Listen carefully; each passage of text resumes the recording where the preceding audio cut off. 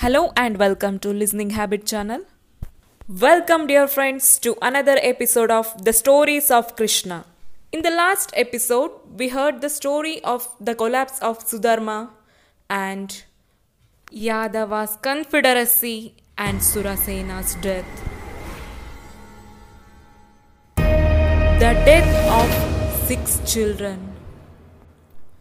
The shock of seeing her firstborn killed before her eyes was too much for Devaki to bear. "Let us not have any more children," she told her husband. Vasudev disagreed. "If our eighth son can liberate this world from Kamsa's greed and ambition, then it is our duty to ensure he is born." Kamsa was tempted to separate husband and wife so that no more children would be conceived.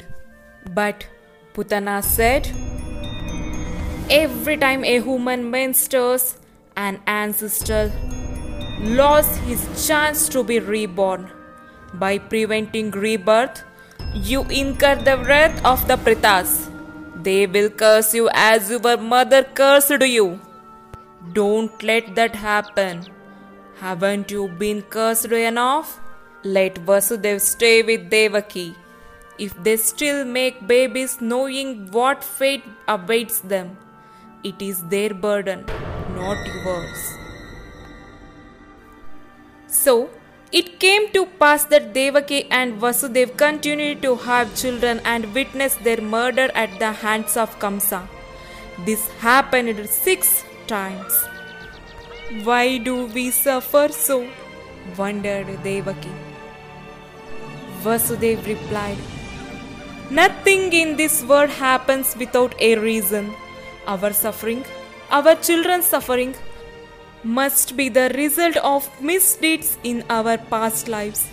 The law of karma, which makes the world go around, clearly states, every creature is obliged to experience the result of its actions, either in the same life or the next."